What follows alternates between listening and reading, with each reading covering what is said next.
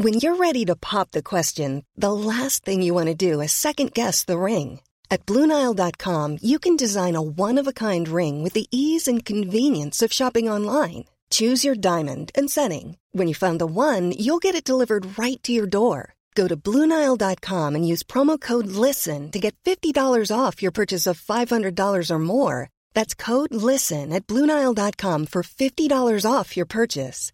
BlueNile.com, code LISTEN. Hey, I'm Ryan Reynolds. At Mint Mobile, we like to do the opposite of what Big Wireless does. They charge you a lot, we charge you a little. So naturally, when they announced they'd be raising their prices due to inflation, we decided to deflate our prices due to not hating you. That's right. We're cutting the price of Mint Unlimited from $30 a month to just $15 a month.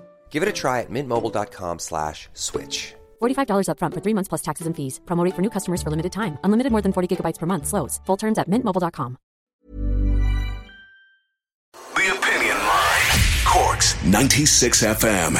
I want to start the programme this morning by highlighting the tremendous work of a Corkman in the UK. His name is James Chisholm, and he runs a boxing gym called The Locker Room in Southend, near London. And grew up in Toker, but he's been there now for 20 years or more, and he's raising his own kids there and whatever. But he's doing remarkable work to try to keep youngsters away from a life of crime and a life of gangs and a life of knives. And I heard about him a little while back and got a chance to catch up with him last evening. James, your name came up, suggested to us, in fact, by a listener when we were discussing crime and young people and knives and gangs a number of weeks ago. It's good to get a chance to chat with you. Originally from Toker, based in Essex for quite a number of years, you run a gym, boxing club over there, and you have a passion, I think, for leading young lads away from a life of crime, or at least trying to. Where did that interest come from, James? Well, I suppose it's something I kind of fell into, really. I mean, I didn't plan on, say, opening up. I mean, I didn't really know my location as such. When I opened up a gym in Southend in Essex, I've seen so much of an increase, really, in crime, and especially knife and violent crime, over the last 20 years, over the 20 years I've been there. It was like a totally different town, to be honest, 20 years ago. And year by year, things have got worse and worse. And whether I think, London is spreading out and it's just a big influx of kind of county line drug crime and violent crime, and things have just got, the statistics are worrying. Don't know what it's like in Cork myself over there, but yeah, the numbers aren't looking good. No, they're not looking good here at all. We have a really serious problem with the possession of knives, the carrying of knives in the city, and some people say it's just waiting to explode. You have seen firsthand the impact, haven't you? Yeah, certainly. I mean, where we're located, we're right in the train station, actually, in Southend, so we're literally in the middle of the county lines. And unfortunately, only last weekend, and it was all over the news over here, but we had a 17-year-old boxer that was stabbed at 5 o'clock in broad daylight. And he unfortunately died, and obviously the investigation is ongoing. One of your own lads, was it? He boxed in a neighbouring club, actually, and that was just a couple of miles away from us. But yeah, he's a neighbour of ours, basically. 17 years old, and the kid that done it was only young. And that's 2 lives gone and 2 families ruined. And yeah, it's very, very, very sad. And you think your kids are safe at 5 o'clock in the afternoon. You worry about them if you're picking them up from a nightclub and you get a bit older, but you think they'd be safe at 5 o'clock in broad daylight, Yeah. Now, I'll get to the amnesty and the idea you had for it in a while, but growing up in Cork, like your own experience of growing up. Yes, when I said growing up, I always feel I was really in a lucky situation that I was obviously always into boxing from a very, very young age. So I felt like, I was just guided and mentored and kind of empowered, really, and inspired by people around me to want to do better. I've always set goals and always wanted to achieve them, and I was just lucky at that, really. I mean, obviously the influence was around me. I think it's around everybody, really, you know, but I managed to stick on the right track, and it's one of the lucky ones. Boxing's an amazing sport that way, isn't it? Particularly young lads getting involved in amateur boxing. Huge tradition, as you know, in Cork. It's very good for young lads, isn't it? Why is that? Yeah. And I think as well as, you know, it's the areas. I mean, you know, when you grow up in nice places, boxing clubs aren't that accessible, you know, and the same for kids that come from maybe poverty or disadvantaged areas. They only know boxing gyms. They only know, you know, tough sports. They don't get. I mean, tennis and golf is inaccessible, isn't it, in rough areas? And how did you get involved in boxing first? I suppose back then, you know, when we were young, and back when we started in Togher Boxing Club, I mean, there was a boxing club, I guess, 500 yards everywhere you went, wasn't there, in Cork City back, you know, even back 20 years ago. Yeah. So it was there, and that's what the kids did. You know, the kids from the estates, we went boxing. It was, you know, we played Gaelic games. It was one of the two, but the GAA was always a bit too tough for me, so boxing was easy. You could get away. The GAA was too tough, but boxing was. People talk about it being a rough sport, but it's actually a sport that teaches you huge discipline, isn't it? Yeah, exactly. I mean, you're told to hit when you have to hit. You're told to stop when you got to stop. You know, I mean, that's control, that's discipline. That takes a lot of, you know, years of mentoring and proper coaching. 100%. Yeah. And one of the great things about it is it does keep fellas, young lads, on the straight and narrow. It keeps them, or helps at least helps them to avoid getting into gang culture and stuff like. Why do you think that is, James? I think as well as it's been around. I mean, going to a boxing gym, you're around kind of like-minded people who you know, there's more opportunities there for them, you know. And it's just giving that, like when you're around kids that of the same, the more you want to be pushed, you want to be, you know, you're motivated, you're inspired, you're empowered. And the hub, you know, like a boxing gym, the coaches and the trainers, they're like a father figure to some of these kids, you know. I mean, I know more about the kids' home lives that come down my gym than their own parents, you know. You know, the old saying, kids in sports stay out of court, is like, you know, giving kids that opportunity and trying to ensure that the right people are there to push them forward. They don't want to see, you know, guys in a shirt and tie, or the probation officer, or the, you know, the people ticking boxes. They want to see the coach. They want to see, we're like physical counsellors, you know. It's a very good way of putting it. So, come back to knives and that awful experience there just recently now of the lad that you knew of. Do you know, when a young man reaches a point in his teens where he joins a gang and picks up a knife for the first time, have you probably studied what pushes young lads that way? What is it?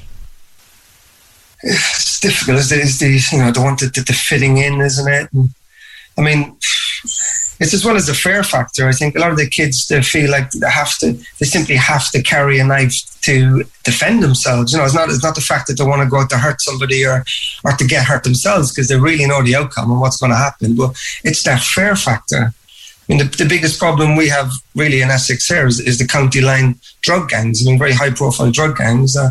I've had like 9-year-old kids, as young as 9, that have been referred to me, you know, to try and like literally safeguard them. Really, is the boxing is almost there as a last resort, but you know, the councils are that desperate that they're referring these young kids to me to try and save them from the gangs. At 9, they're in gangs. 9 years old. That's the youngest. When they rang me, I just couldn't believe the age. But they're 9 and they're carrying weapons and drugs and money.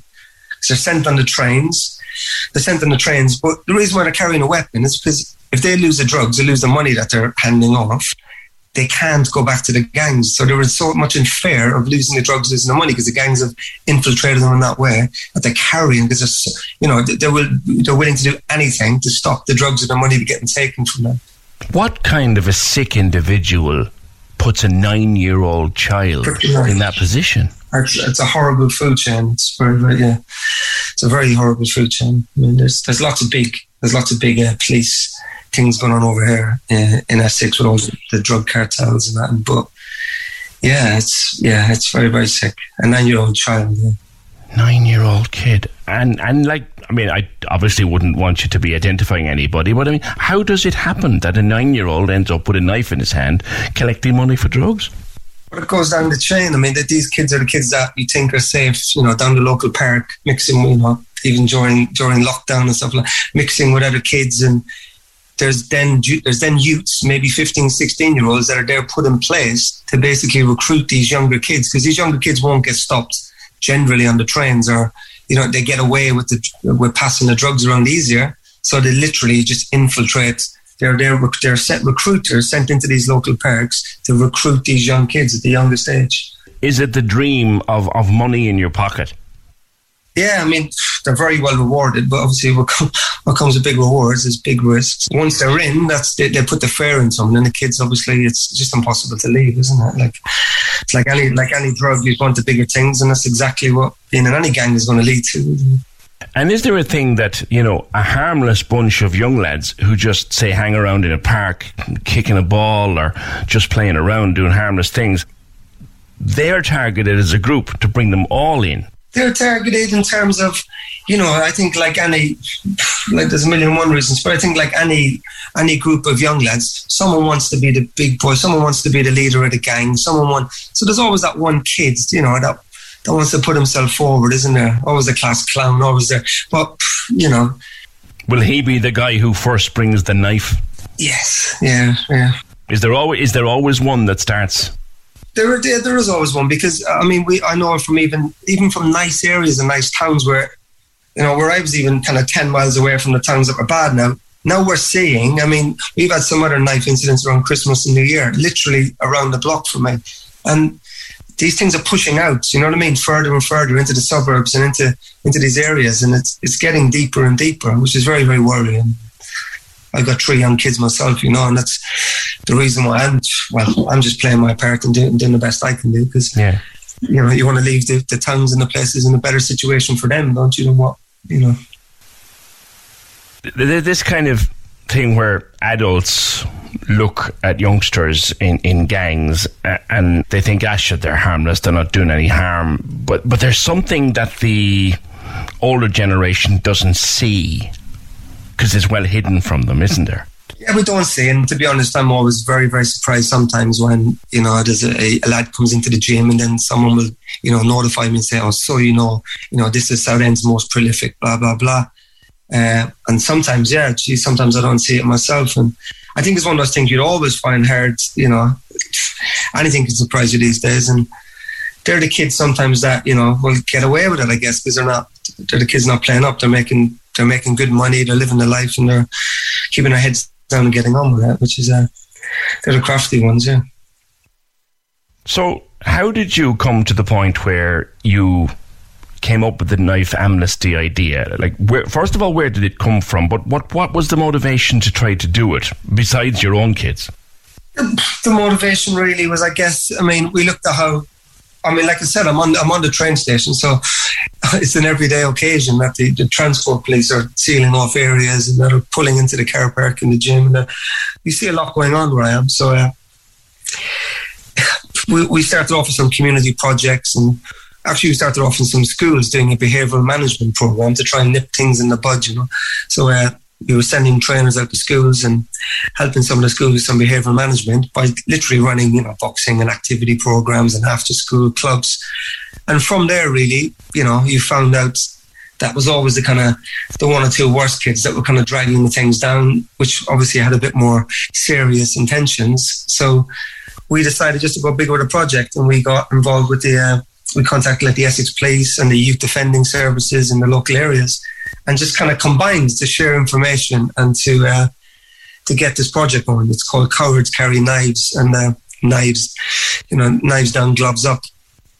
One of them started in London that was similar, and we just went from there really, and we seen what they had put in place. And what was it? Come and hand in the knife, no questions asked? The actual amnesty itself, like the knife bin as such that the police put there. I mean, that is just another small piece of what it's a way of reaching out, really. So doing that through local media and newspapers was we were offering a free gym membership to the kids, because some of the kids that I look after that are, you know, in the worst situation, that come from domestic abuse, and, you know, they could never pay me gym membership anyway. And being a bit of a at the beginning I said being a bit of a soft touch, but as I said, these kids, you know, this was their only safe haven. They were going back to this, you know, these houses full of domestic abuse, and So I did literally come up with this thing, like, you know, we all have to pay it forward. So basically I come up with a system that we would just roll out with. If they, you know, any kids handed in a knife, they would receive a gym membership. And it was a way of just trying to get them on the referral schemes and trying to safeguard them, because we run other projects through the club. So it was just a reach out, really, another shout out to try and get the, just try and, bring in their knife. And did you notice that some of them came and got rid of the knife because of the offer of the membership? Yeah, they had to come and see me personally. Yeah, they had to come and see me personally to do that. And we put them on a referral scheme. How long are we running it? Obviously, we've been locked down for the last year, but it was going for about 16, 18 months. I had seven lads that had come forward. 7 different lads, I mean, and 3 of them actually went on to represent us, like to fight for the club and to, you know, so we've done really well with a handful of them lads. And do they talk to you about making that choice and why they made that choice? Yeah, certainly. Yeah, geez, I mean, we have to think with me sometimes. I don't get to sleep because I come home from the gym sometimes at 10 o'clock and I'm thinking, oh, where's so-and-so? You know, he's gone off. I haven't seen him in a few weeks, but, you know, because I've gone off the radar a little bit, and you genuinely worry about the kids. So, you know, I always throw them a text or a message, especially even now the last year in lockdown.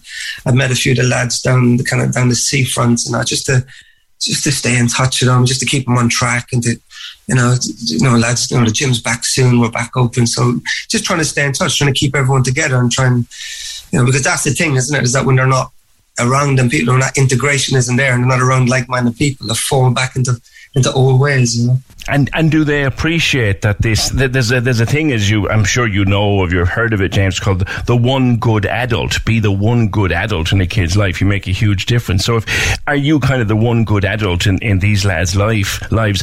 And do they appreciate it? Do they appreciate the text at 10:30 at night? I know, I know that some people do take the pee a little bit with the system and with some of the projects, and some are referred on the projects because they really need to just tick the boxes and they don't want to be there. But look, that's life, isn't it? You're going to win some and lose some, as long as you know you're doing the best you can. And sometimes you got to reach out, and some people just need that extra push as well, you know, or maybe we're not their light bulb, and I bring in, if I feel as a better person to work with that person, and, you know, whether that be like male or female, or then I look to try and get the right person, and, you know, the right person wearing the shoes of that person. It's, you know, there's someone for everyone. It must be very rewarding to see a lad that was headed the wrong way. Yeah, certainly. And I mean, I know we probably, you know, we lose more than we gain, like in terms of trying to change people's lives. But the few that we do, yeah, certainly, it is very rewarding. Very rewarding, because, yeah, you look at them, and even just looking at them, you know, even people that I haven't seen in a number of years, and then I turn their lives around. And sometimes, you know, I just check them out on social media. I just seen them clean cut, you know, wearing nice clothes, holding down a job. They're the rewarding things, you know, that they become a man, that they're actually going to work 9 to 5. They're the things that please me, you know. Yeah, that they got a future. There's a future there for them, and they've taken an opportunity and they've rode with the opportunity. That's life, isn't it? And that may well have come from knives down, gloves up. Well, we're all part and parcel. I think every business can play a part, you know, regardless of what you want to call it, and regardless of what business you run, whether it's an office thing where, you know, there's big incentives going forward with mental health, and over here I know that everything works differently, but the government are offering all these apprenticeship schemes to businesses to try and take younger kids on, and everyone can play their part. You know, if you just, you know, if just with one person, there is things there, and we just got to. Everybody in the community has got to play a part. I think, you know, it's not up to the boxing coaches or the trainers or the hubs of the community. Everybody can play a part. Being a parent yourself has been a real motivator for this, hasn't it, though? Yeah, certainly. I mean, I'd 3 young kids that are now, you know, 11, 13, 14. They're all going into teenagers, so they're at the age where they would be prey for some of these gangs. Certainly, and I'm well aware of that. And I'm listening, asking them, trying to make them accountable. You know, will you be playing? Where are you going? The usual. Well, you'd like to think the usual is the usual parenting stuff, but I'd rather play bad cop than good cop. You know, they can they can, hate me for it for a few years, but I'd rather them get to an age where they think, oh, actually, Dad was right, or Dad was only looking out for us. I'm not necessarily your friend, I'm your dad. Exactly. Yeah. There's probably people listening to us, James, who are worried about not just a teenager, but worried about a 6, 7 and 8-year-old. Yeah, and it's getting younger. What's ahead of them in 5 years? What advice would you have for parents? It's the influence, isn't it? And I think, now with social media, things are so accessible, from online bullying to, one of my kids, I had a bit of an issue with him with being besotted about, likes and followers and, oh, Dad, with this and that, and, on Instagram and blah, blah, blah. And I got so many likes and followers. But the kids have grown up with this belief that they have how they're viewed and how they're, there's no self-love there, isn't it? They feel like they've got to have all this influence around them to feel like they're somebody, to feel like they have an identity. So their identity is on like social media, and all these like real life skills are missing, aren't they? And that's why again, things like with sport and getting kids into, like, trying to identify what your kids' hobbies and interests are from a very young age. And then basically, like I was just saying to you actually on the call earlier about, the kid I was trying to find to get on the Zoom call, but the kids are all on football, mastery things and dance lessons and whatever. I mean, I'm well aware that's not accessible to everyone, but it's trying to push your kids to trying to basically grasp as many interests and hobbies as you can from an early age, to keep them busy and to keep them, knowing you've done your best, really. And that's all you can do, isn't it? Yeah, it's your job in a way, isn't it? Yes, definitely. Setting boundaries, and of course it is, just trying to find a balance. But it is a very, very tough one now for kids, and it's getting younger. I mean, these kids are 8 or 9 wanting to be men now, There's no childhood anymore, is there? Yeah, they grow up too fast. It's true. And it's going to get faster. They're given a phone when they're playing on Mommy and Daddy's phone when they're 4 or 5 years older. It's there, isn't it? And exactly, the childhood is very, very short now. But that's why it's so important to try and, like I said, not to let these kids just sit on their Xboxes, and you've got to get them out there, get them out in the fresh air, get them moving. And that's why I really feel that parents should be accountable for more. It is up to us. It's easy to sit there and moan about them. You've got to do that. You've got to get up and get the kids out. Come back finally again to the whole getting the kids into sport, getting them into the boxing, getting them into the gym. Have you any understanding, James, about why like in the case of the fellas who were headed the wrong road and now they're representing the gym and they're going to change their lives, how come a gym and a coach works when police intervention doesn't? Police intervention, I mean, what we think about police enforcement really is not, you got to tackle the root causes of why people become, involved in knife crime and violent crime. Why did they become involved in that in the first place? So the police is there, some of it's a great system, the rehabilitation programs, the this, the that, but that's the aftermath, isn't it? I mean, that's the end result. Like, we've got to be nipping these things in the bud. We've got to be tackling the root causes. And that's why the gym is that piece of the puzzle at the beginning, because like I said about being the physical counselling, being the, giving them more opportunities around like-minded people, that social integration. The police isn't the answer. That's the result of them. That's the result of the crime, Yeah. And is it that the gym, the boxing, the sport, it gives them something to focus on, something to grow with, rather than growing with a gang with a knife in your hand, running around after bags of drugs? Yes, certainly. I mean, boxing, it just happens to be obviously great for stress busting and mentally and physically, a great way to release aggression. So that helps as well, obviously, releasing endorphins. We're all controlled by hormones. So, when you get those feel-good hormones flowing from any sport, that's you, isn't it? You're not longer, you're not sitting there with anxiety and depression and, you have next pick me up from drugs or alcohol, or, you're getting those feel-good hormones into you. That's why sport is fantastic. I'm very glad that we got in touch with you, because Andrew, who contacted us, told us about what you'd managed to achieve over there. And like you said, you yourself say, well, it might only be a handful, but it's a handful of lads whose path you've managed to change. James, it's fantastic work that you're doing. Do you ever get home to Cork these days? Last 12 months. I'm home quite regularly. Before lockdown, I go home as much as I can, to be honest. I've got a little regular flight slot on the Stansted to Cork flight. So, there's nothing like I arrive about 9:30 morning, back to Toker. So I ring my mum in the airport and she's already putting on the old Clonakilty sausages and pudding. So I do miss that. But I'm stocked up over here, though. I order online, so I don't go short of Barry's tea and breakfast, that's for sure. Listen, it is great talking to you, James. Thanks, PJ. Thank you very much. And thanks for taking our call. No worries at all. Take care. Bye-bye now. Lovely fella. We actually stayed talking for longer than that. Cork's 96 FM.